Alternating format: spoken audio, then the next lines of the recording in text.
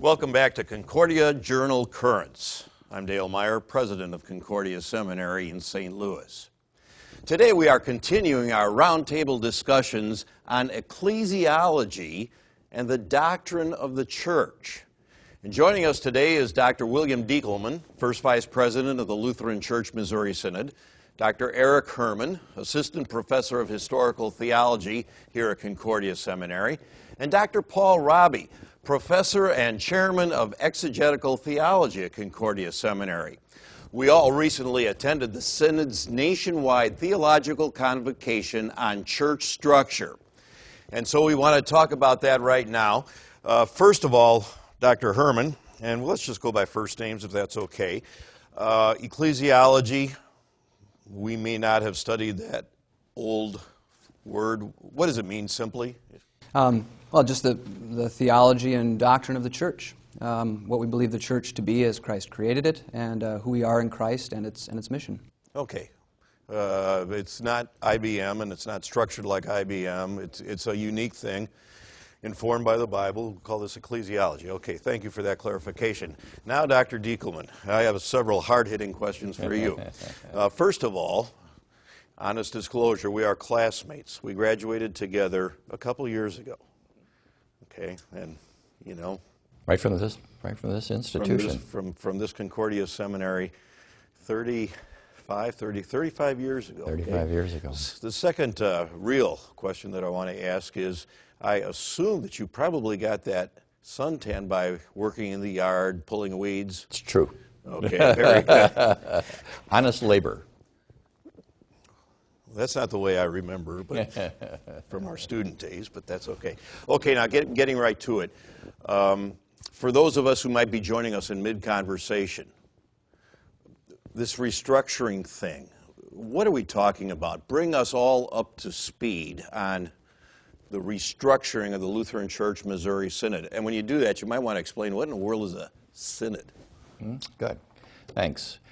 Synod is a word that we use to call ourselves as people that walk together. I think the ancient language means literally being on the road together. A volunteer organization where people say, I want to be part of this.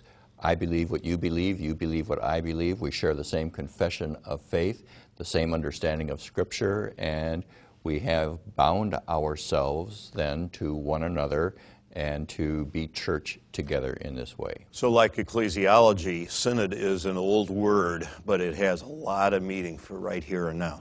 It does. Okay, so now bring us up to speed on the restructuring proposals. The president of the synod several years ago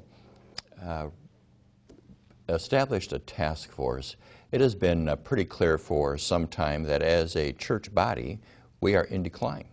And we have every year for maybe the last 20 or 30 years lost more members every year than we gained. And we are in the business of being church. We are in the business of gospel proclamation. We are in the business of making disciples of all nations.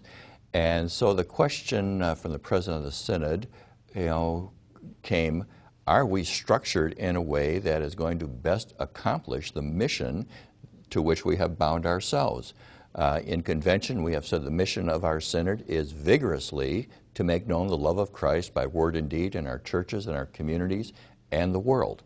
So is the structure that we have right now the most efficient and effective for accomplishing that purpose? We began 161 years ago as a synod, 14 congregations together, and the rules that we have bound ourselves to began back then. Now we're a synod of more than 6,000 congregations, 2.5 million people, and does the same structure work for us today in this new century with a changing landscape in our nation and the world? So that's the question that is before our church today. And our convention in 2007 down in Houston, Texas, dealt with this and said, we need to know more about this. Well, thank you, and that's bringing us up to speed. I have to smile because the first congregation I served when we got out of here, where'd you go first? I was at St. Mark Lutheran Church, Elko, Nevada. Okay, I went to St. Salvatore Lutheran Church in Benedy, Illinois, and that was a congregation that was older than the synod. They went to that first synod meeting, and they weren't sure. They said, well, let's go back home and think about it. In the second year then, or the second convention, they did join the synod. Now, today, do we have a specific list of hard proposals that the task force has decided to present to the convention? This is what the task force has been doing and is doing right now. At its initial meetings, the task force kind of went through the president's charge to them, and basically the president said, just imagine now that we can start from zero, and that you were designing a church body to accomplish the mission that God's mission for our church today. What would that church body look like? Which was at first seemed, well, this would be a very simple thing. And then as we began to kind of sort through that and ask one another the questions, well, what really is necessary for a church body? So the task force went to each of the 35 district board of directors, went to the council of presidents, to the synod board of directors, to other people that were just selected clergy and lay people, to ask them questions about, what are we doing? What are you doing as church? And how does the current structure of the synod impact your work? And so those basic learnings began. So what the task force did now was to collect what it had learned and said, we think this is what we heard the church saying. And here are some proposals, is a word that was used at the convocation the other day. Basically, it's we see these as options for kind the of like church. Observations? Correct. Discussion starters, maybe something like that. That's exactly it. And it was clear, this is a work in progress. These are not the proposals that we are going to bring to the convention in 2010. But this is what we would like the church to talk about. This is what we think we heard the church saying, but we may not be right. If we're not right, let us know. Yeah, and if I may editorialize, I think that's very wise. Rather than come in with X number of hardcore proposals, take them or leave them, a consensus is being built up through this process. So my editorial is that this is a very wise thing. Before we move on to talk about what has been presented as options or discussion starters, let me say two things. First of all, we are going to be continuing our discussions here from Concordia Seminary about this, and we want to participate from our theological perspective in the discussions that Dr. Diekelman laid out. Secondly, is there anything that you, Erik, Dr. Herrmann, and Paul, Dr. Raabe, would like to chime in on what Dr. Diekelman has just said? Well, thank you very much, and I think this is a great opportunity for all the people of the Missouri Synod to wrestle with this larger question, what is the church, who are we? I think it's a great opportunity kind of for self-discovery, and that's and so this is a great, I think this could be a very beneficial conversation. Now, it strikes me that we use the word synod in a lot of different ways, and I was trying to linguistically track the different ways we use this word S-Y-N-O-D, and I'm beginning to wonder if the word is maybe not that helpful anymore. In other words, you say it to outsiders and they say synod and they're thinking a certain kind of poison, but we use it first of all as a in terms of a, we qualify, we say, well, we're not referring, we don't mean a corporation, but we do have a Synod Inc.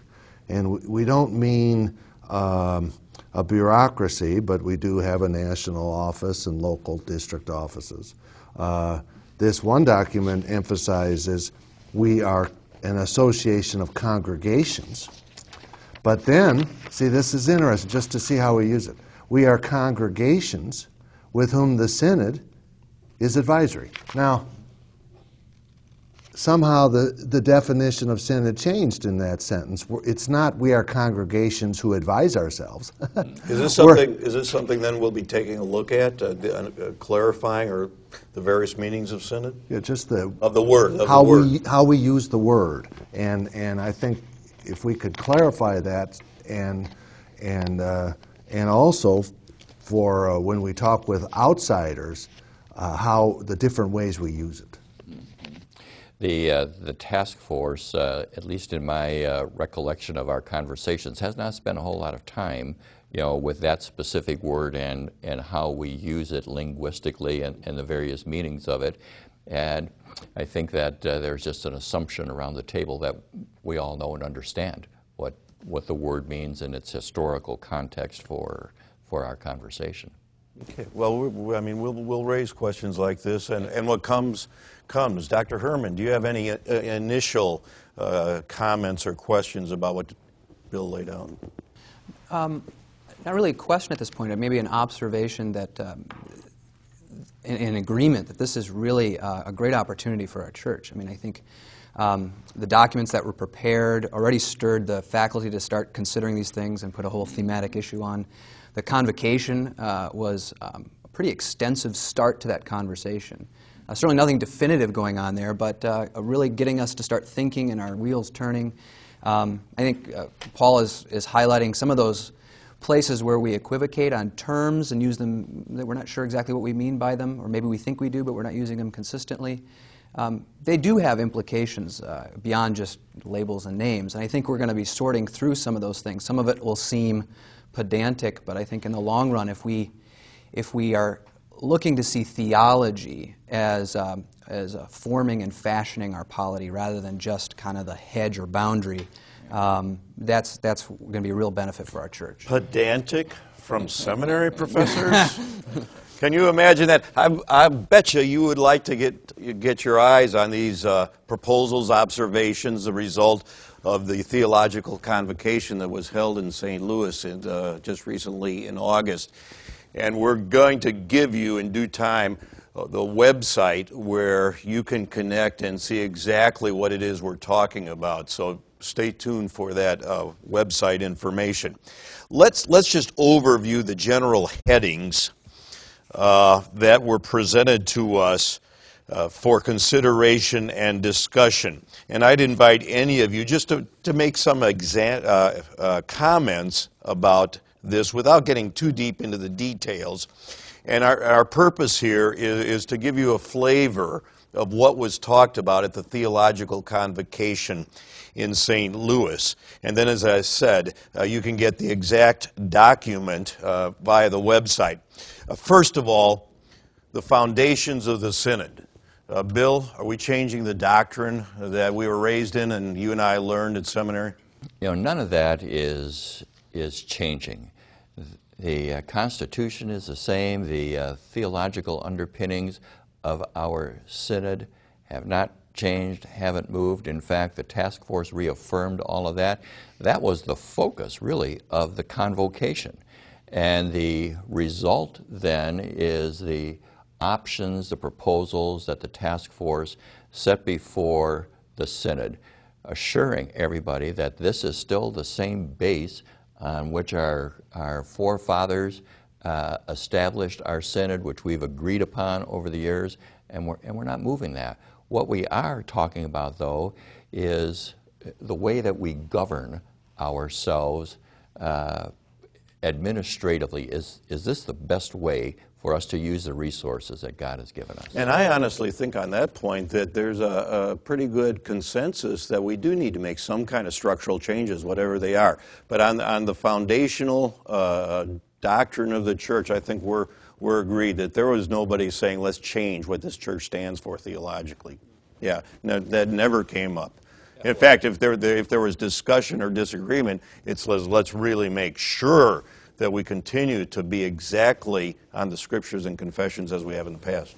This was the meat of what the task force has been working on these past 3 years, and keeping that in front of us all the time, and bringing that to the people that were being interviewed about the structure, reassuring them, and seeking input then still that this is still our context of who we are as a church, and now how do we best go forward from here. Okay, so that's one important thing that needs to be said. The first major heading in the document that was released and is available to you is congregations and districts. The Lutheran Church Missouri Synod is a national body, international context. In fact, we have congregations still in Canada.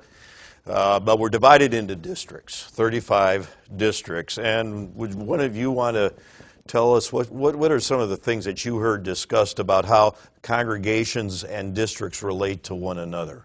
This is just off the top of your head.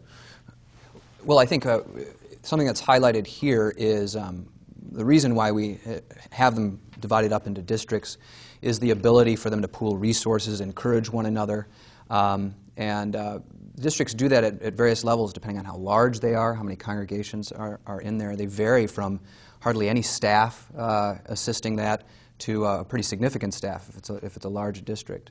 But I think that the primary thing is the ability for congregations to work together and encourage one another. And what's driving at least some of this is how we can more effectively do that and not get caught up in fiscal irresponsibility or just too much for any one or the whole staff to do. There was talk about the numbers of districts possibly changing from 35 down or up, as I remember. Well, yeah, the proposal would be you could go to, say, 20 districts and have each one with 300 to 350 congregations. Or you could go up to 100 districts and have each one with maybe 60 congregations. So, you know, it seems to me that's an important question that it's based on the prior question, what do you want a district to do? And once we are clear on that, then you can talk about what's the optimal size of a district.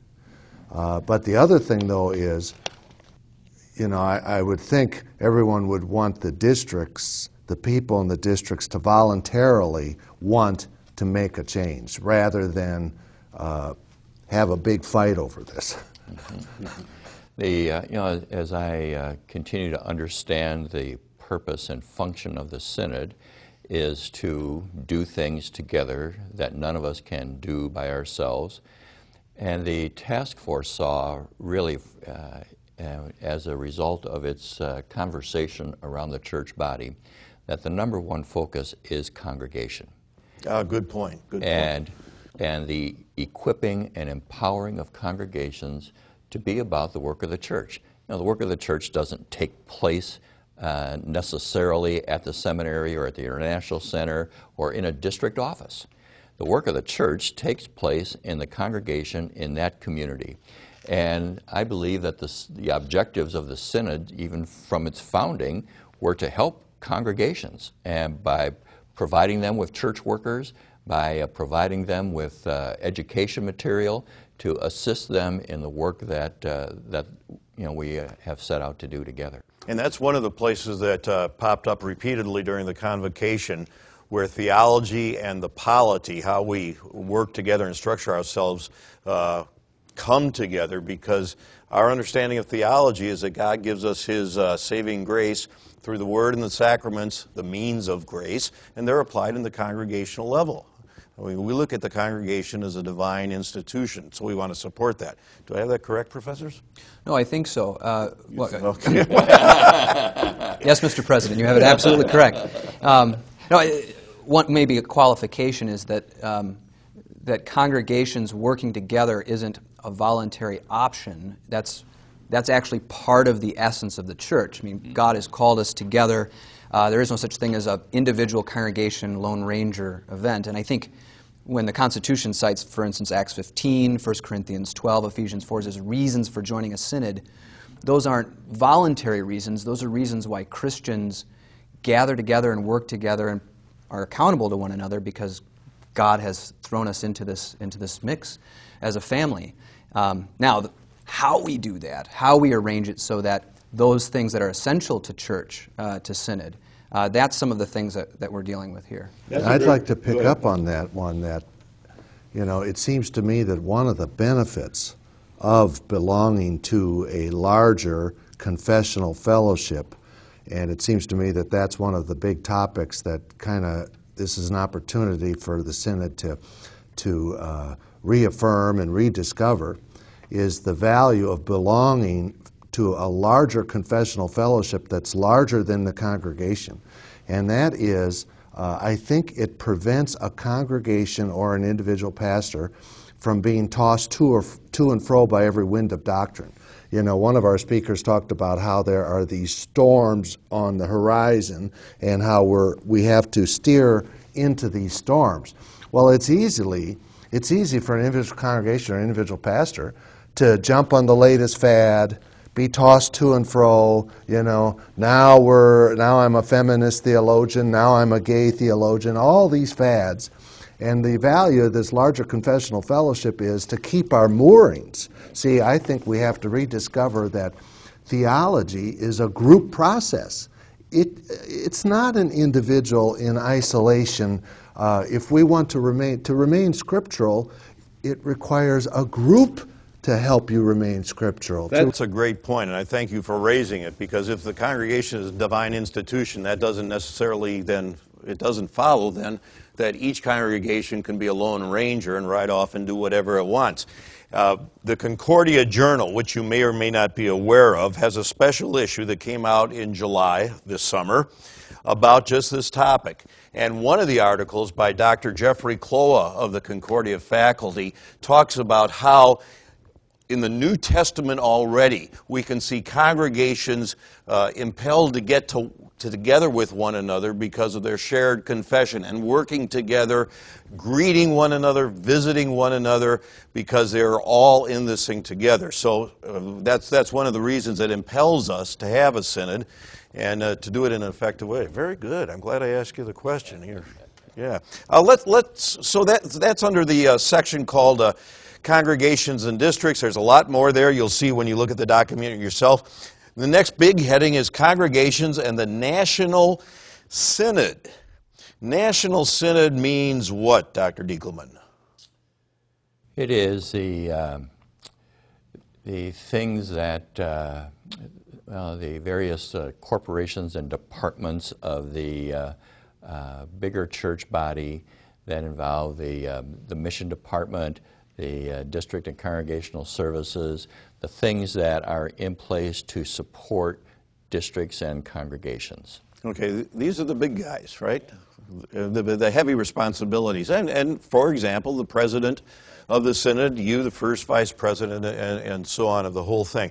Now, there are a number of things here. Perhaps one of the professors would like to just pull out something that typifies the questions that we can ask about the relationship of congregations and national synod. Well, the first suggestion was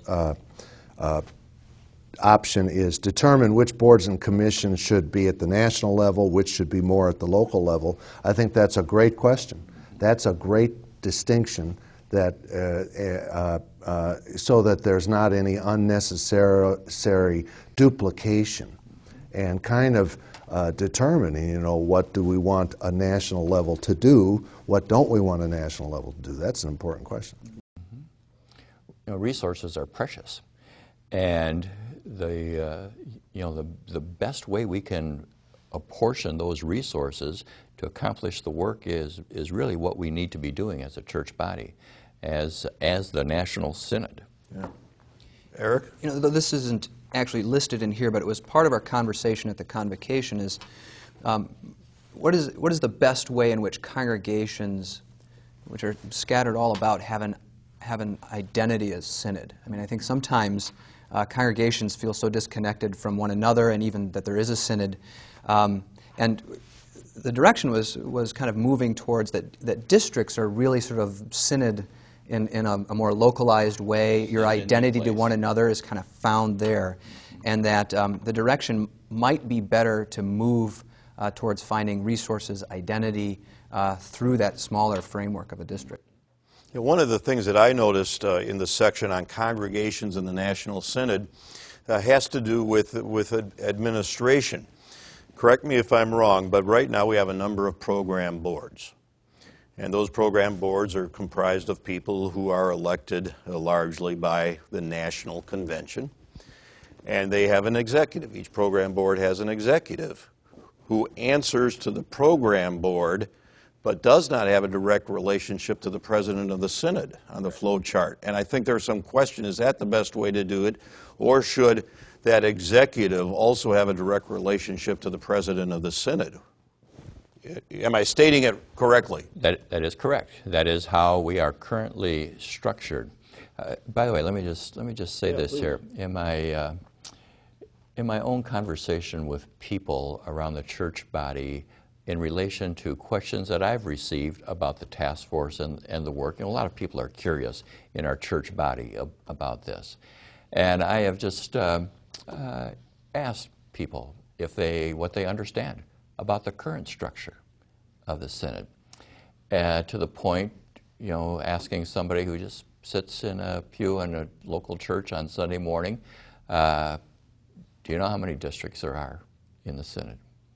Do you know how a program board comes into being?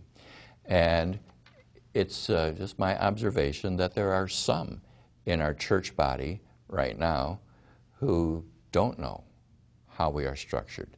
They know about their congregation, they may know about their district, but about the relationship of the national synod, how it's structured, why it is even the way that it is right now.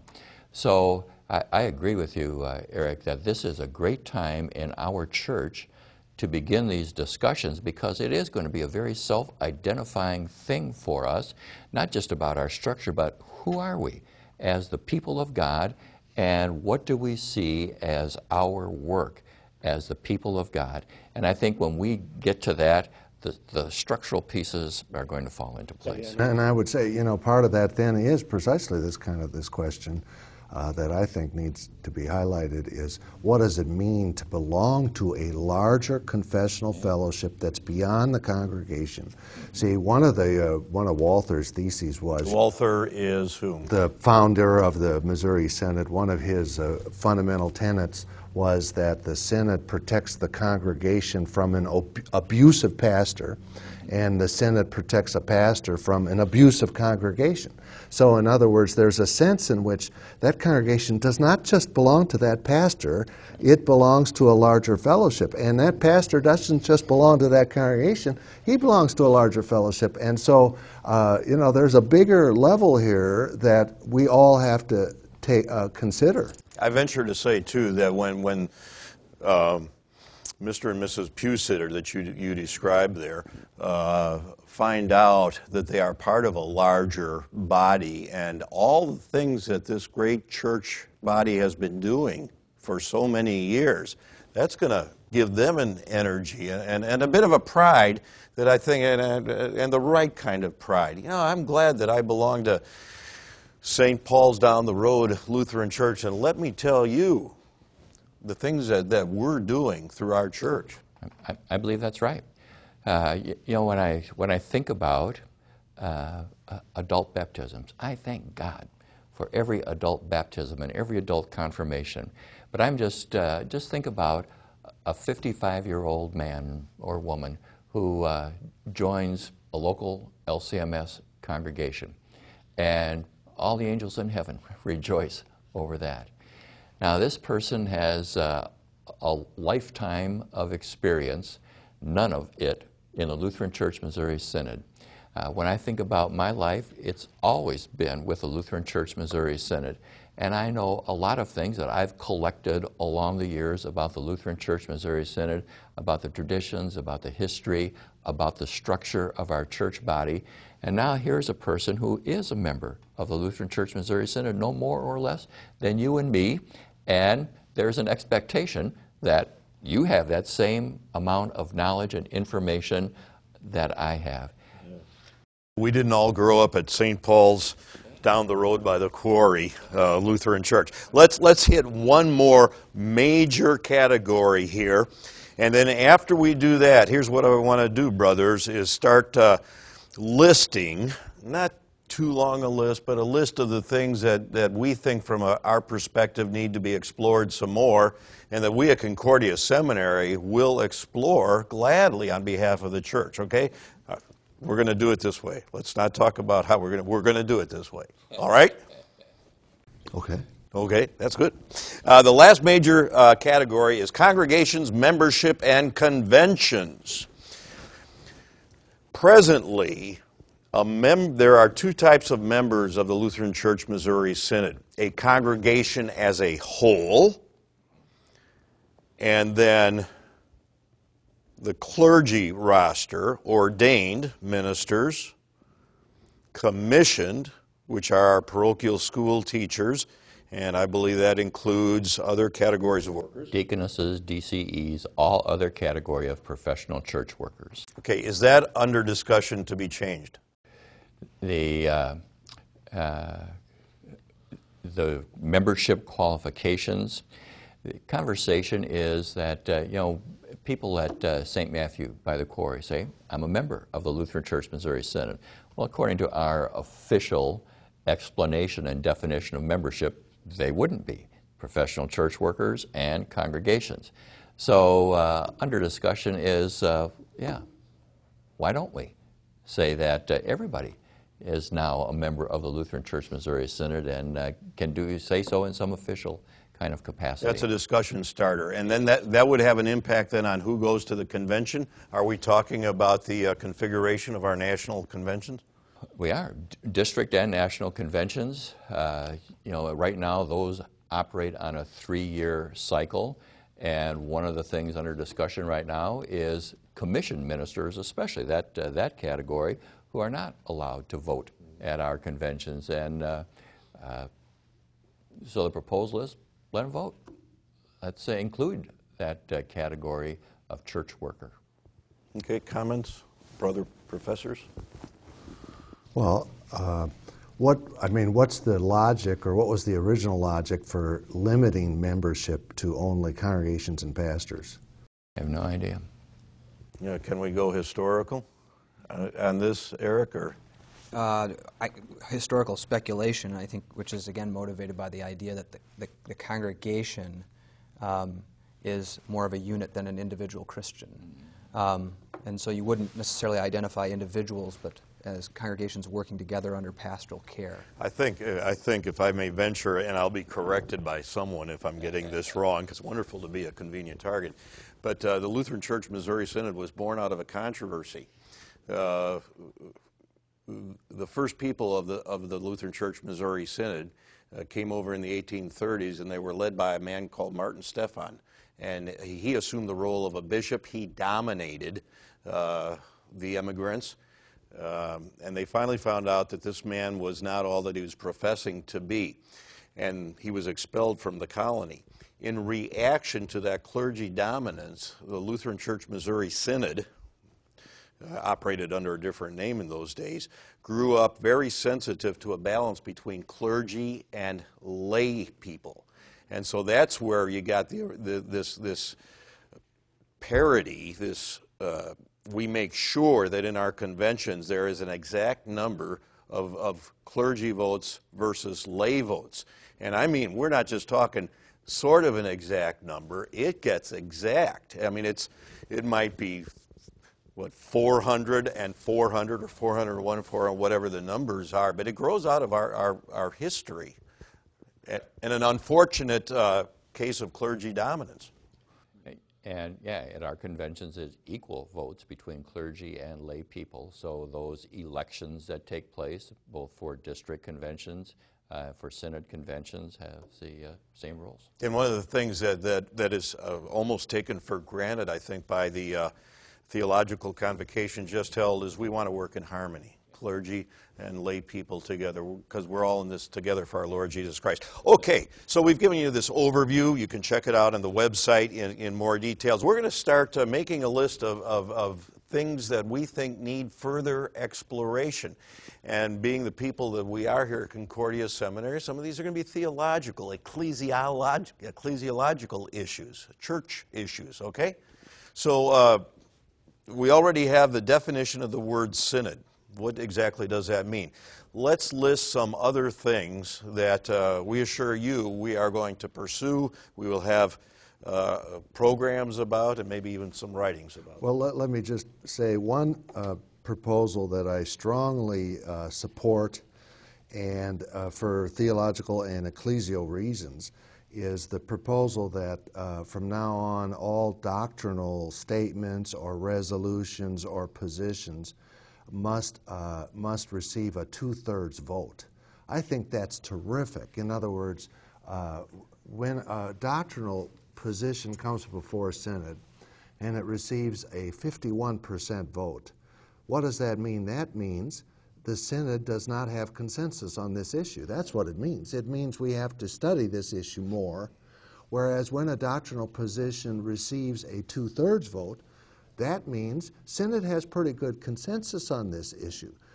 So that, and of course the Word of God alone establishes doctrine, but I just think everything doctrinal that comes before synod should require a 2/3 vote. I think that's a great proposal.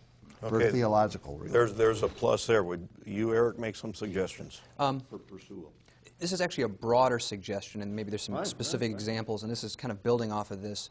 That we're sure, and it's not, this is more of sort of a, like you said, observations, almost a kind of a guided brainstorming session here.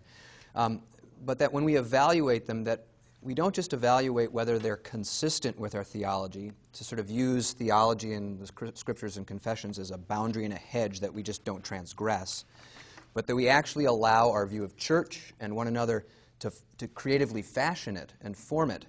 And so, I mean, for an example, your view of what the church is and what it should be for one another would inform things like how might you divide circuits, for instance? Dividing circuits in which weaker churches are paired with stronger churches would probably reinforce a theology of church that we find in the New Testament and the Confessions. One that would sort of isolate small churches in one group and have paired off only with large churches or similar churches would seem to run counter or dangerous of running counter to things like honoring the weaker. I mean, we're in a family in which you sort of support one another, whether you look exactly alike or agree with one another. Wouldn't that almost lead to a virtual church where we don't meet face to face, but we do our business online? Well, and we have that already. We wouldn't want to institutionalize the blogosphere or something like that. So those are ways. That's an example, for instance, where our theology is not just a boundary, but actually informs the decisions that we do. And it's part of that. In other words, where does your accountability start? And it would seem to me that the accountability starts on the local level. In other words, the pastor in St. Louis is not, first of all, accountable to pastors in California, but first of all, accountable to other pastors in St. Louis. And that's one of the things that I don't know how explicitly it's mentioned in here, but it certainly is part of life in church, is that we're accountable to one another. If I go off and do something stupid, a person, brother pastor, is going to come and say, oh, wait a minute, Dale, think that through again. Was that the right way to do? And we don't want to lose that accountability, because that's one of the things that has made us a strong church for all these years. Right.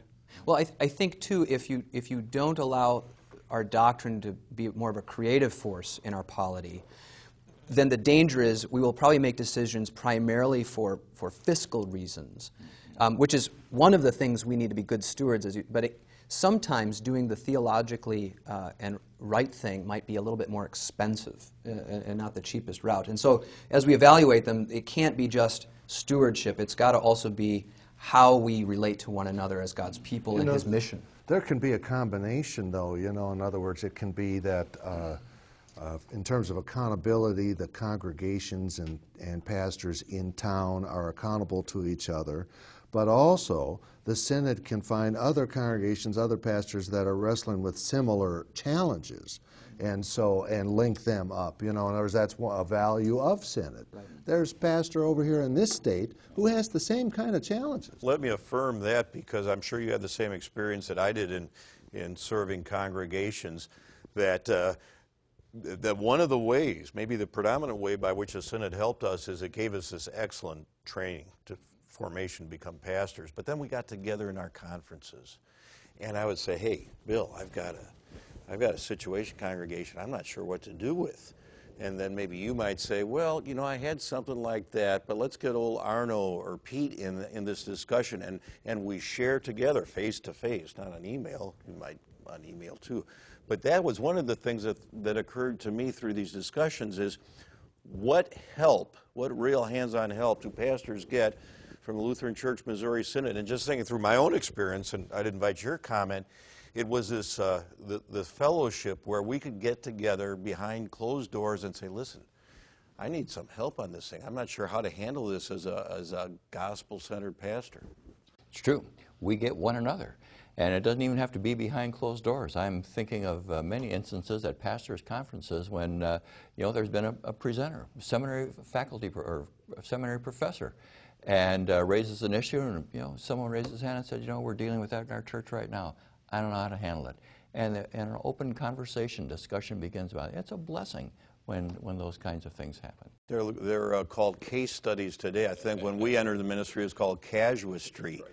Are there some things that you, from your position, would like the seminary faculty to explore and contribute to the ongoing discussion? This is, yes, there is. This is what I think, that as the people, the congregations, district staff, seminary faculties, university faculties begin discussing this, a whole lot more questions are going to be raised than are on the paper right now. And I think great discussion is going to take place. And it's going to take some wise leadership. It's going to take some level heads. It's going to have somebody to keep us grounded theologically as the church goes around these discussions so that it doesn't become a fiscal conversation. So, because I think it could easily end up in that, so that we maintain our eye on the Word of God and say, how are we going to let the Word of God lead our church body now and put in place those things that need to be here. So I think the seminary faculties probably are going to be very necessary in the next couple of years, even more than that, because I'm not imagining if, for instance, the next convention of the Synod does adopt some changes, that we're all going to go home after that convention, and then September 1st, everything is going to change, and we're going to stop doing what we've been doing. Whatever changes, if any, are adopted, are going to take a while to be put in place. But I think when they do begin to be put in place, we're going to see, oh, the Lord is leading us down this path, and it is a good way for us to go. Now I think we need to be doing this and this. So I think the conversation that we've begun is going to be going on for a long time.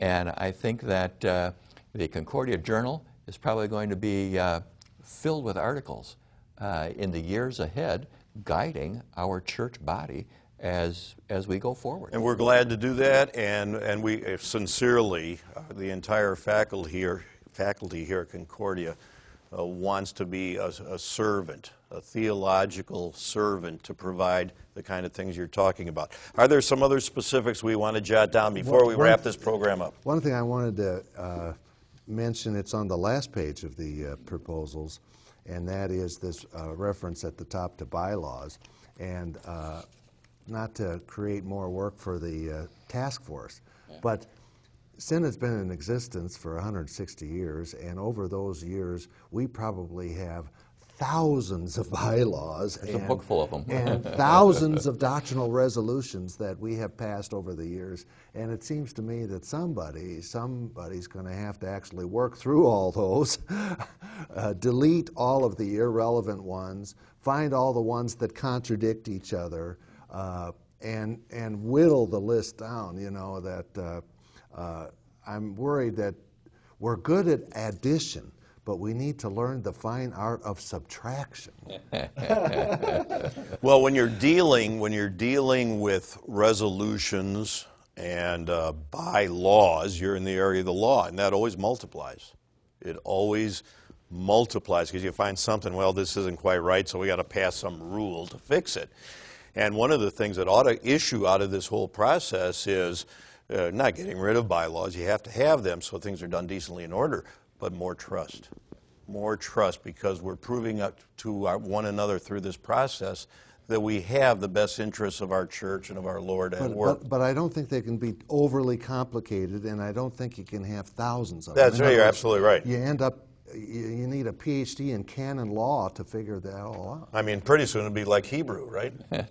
I don't know what the first handbook of the Synod looked like, Paul, but it probably didn't look anything like what we have here. And I think over the years, just as the church changed, as society changed, as our country changed, and as we grew and needed to, fix things, so added, and changed it, went this way, all which requires some kind of guidance from the bylaws. The Concordia Historical Institute put out a CD of over 2,000 doctrinal resolutions passed by Synod, because one of the commission ministers, upon being brought in to one of the Concordia universities, they asked this person, "Do you agree with our doctrinal resolutions?" And this person asked, well, what are they? And it turns out that there are over 2,000 of them.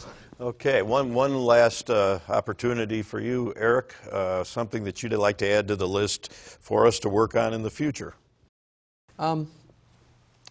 Again, sort of nothing really specific. I think one of the things that needs to be done here is connecting the dots.